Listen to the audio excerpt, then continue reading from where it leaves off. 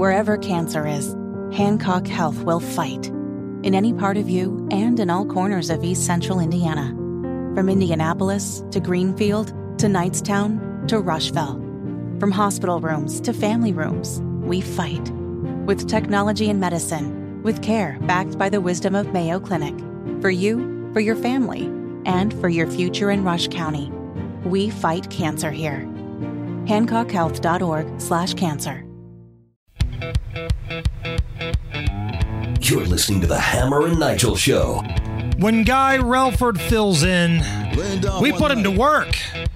Guy Relford filling in for Nigel today on the Hammer and Nigel Show, and it's time to Ask the Gun Guy. So if you're on hold right now, this is how it's going to work. We are going to try to get to as many calls as we can. Just be brief. Get your question out there quickly. We don't have time for a 15-minute story. And the best damn two-way attorney in America, a man who has written law in this state when it comes to the Second Amendment, will answer your questions. All right, Dan, welcome to the Hammer and Nigel Show. Get us going, my man. Yeah, really quick. I'm getting ready to get a handgun for the first time. I'm very familiar with rifles and shotguns, but handguns, I'm not. So I'm wanting to get his opinion on proper training for handling the gun, best type of gun for carrying and home protection, or one or the other. Yeah, no, it's a great question, and I'll tell you what, there are some great instructors around Indy. I'm not doing the entry-level pistol training anymore. I did it for a really long time, but someplace, for instance, like Indy Arms has a great training program. They'll have like introduction to handgun, and then you can go on to take a class like defensive handgun, and they've got various levels of that. But that's just one place. And there are a lot of other places that have really good training right here in the area. But just by way of example, I'd check out IndyArms.com, and I know those instructors there, and they do a really nice job. Jeff, you are next up. Welcome to the Hammer and Nigel Show, Jeff. We got Guy Relford here. Hey, Guy. Just had a real quick question here in Indiana. What is the difference between open carry and concealed carry? I've got a lifetime carry permit, and I've had some restaurants and businesses that have said, nope, sorry, you can't come in, you're carrying a gun. And they send me back out, and so just wanted to see what that was. Well, whether it's with a license to carry handgun, which you and I have, or under constitutional carry, which we've had since last year, you can carry either openly or concealed in Indiana. However, a business has the right to set whatever policy they want about your possession of a firearm in their business. So they can have a no-gun policy. You walk in there, if you're open carrying and they see you're carrying a gun, they can go, hey, you can't eat in here, or you can't shop in here, or whatever it may be. Of course, if you're carrying concealed and violating their policy, they're much less likely to realize that. But in Indiana, you're not breaking the law if you violate a business's no-gun policy. For instance, my client, Eli Dickin, and it was the hero of the Greenwood Park Mall shooting. He was in a mall where they have a no-weapons policy, the Greenwood Park Mall. At the same time, he chose to violate that because he wasn't breaking the law in any way. And thank God he did, because now dozens and dozens of people are alive because he was the hero that day that stopped a mass shooting in 15 seconds. Cameron, you are next up. We've got Guy Relford here. Go ahead.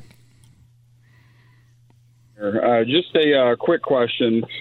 Kind of to back on to the last guy's question, how you've got a place that's got a policy with no guns. Let's say it's not a policy. Let's say it's a law. Let's say you've got a guy who's a serious violent felon who's in possession of a firearm at the time of not a mass casualty, but let's say a homegrown terrorist attack. And that person who's not supposed to have a firearm that is in possession of the firearm stops the threat. What's your thoughts on any forthcoming charges on that individual? Well, I'll tell you exactly how the law works in that situation, and that is that you don't lose your right to defend yourself or defend other people because you're illegally carrying a gun. If I'm a serious violent felon, so under both state and federal law, I can't possess a gun. If I'm walking around the circle here and somebody tries to kill me, I can defend myself. and I don't commit murder if I otherwise lawfully and justifiably defend myself, but I could still go to jail for possession of a gun by a serious violent felon. In other words, I didn't lose my right to defend myself or defend my right to defend somebody else, so I don't go to jail for murder, but I can go to jail for the original crime I'm committing, which is possession of a gun by a prohibited possessor. The dead bad guy is irrelevant. Yes. It's just the gun charge. That's just the gun charge. That's right. It's no different than if I didn't use force in self-defense and just got caught with a gun. So we've got John Doe who wants to come on and ask you a question, Guy. All right. Go ahead, John.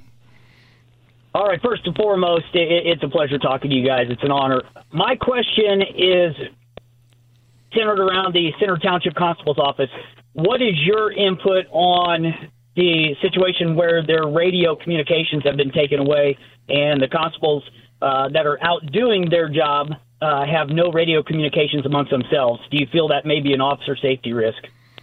Yeah, I think anytime you interfere with officer communications, I mean, they rely on that. I mean, that's one of the big part of their training is acting in a coordinated fashion and appropriately communicating. And interference with police communication can actually constitute a crime to the extent you're interfering with police activity.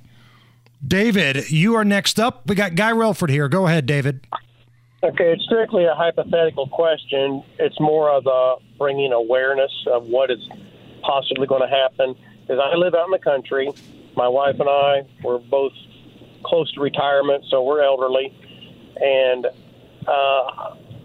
I think this jihadist insanity is eventually going to reach out and go insane. Defense of my home. I'm a shoot first. I'm not going to let somebody harm me or take a shot. If I feel threatened, I'm shooting first. Well, the rules change for defending your home. In other words, feeling threatened or protecting yourself against serious injury or the commission of what's called a forcible felony, those can be requirements being out in public in order to use deadly force in self-defense. But in the home, the rules are different. That's why we call it the Castle Doctrine, because you can simply defend your home and you can use reasonable force, including deadly force, to either prevent or terminate an unlawful entry into or attack on your dwelling. That's your home. So you don't have to see a weapon. You don't have to fear being injured. If someone's illegally, is a critical point, can't be someone who has a key that you've given to or their name's on the lease or on the deed or whatever. But if they're illegally attacking your home or breaking into your home, the statute says you can defend your home with deadly force, and that's legal and it's justified. All right, we got 1 minute left. Tom, if you can make it quick, we'll get you in, brother. Go ahead. We got Guy Relford here. Okay, real quick. I purchased a handgun a couple of years ago at Premier Arms. I want to transfer that weapon to my son who lives in Tampa, Florida. I'm going to be traveling to Tampa in December for Christmas. I'm going to carry it in my baggage in a locked case in my checked baggage. But I just want to make sure I got this right. Can I take that gun to an FFL down there and have that legally transferred to him? Yeah, you can't, and so you're all over this. You can't directly transfer a firearm to a citizen of another state. So it needs to go through an FFL. Since you're transferring it to him anyway, and since you know it has to go through an FFL in Florida, what would be a lot easier than dealing with and I've done the TSA check-in thing a million times. Sometimes it goes smoothly, sometimes it's a pain in the butt. But what you could do is simply take it to an FFL where you live, have them ship it to an FFL near him, that he can go in and fill out the 4473, go through the background check, and pick up the gun. That way you don't have to worry about traveling with it, and you don't have to worry about taking it into an FFL in Florida. Thank you for all of your calls. Guy Relford, thank you.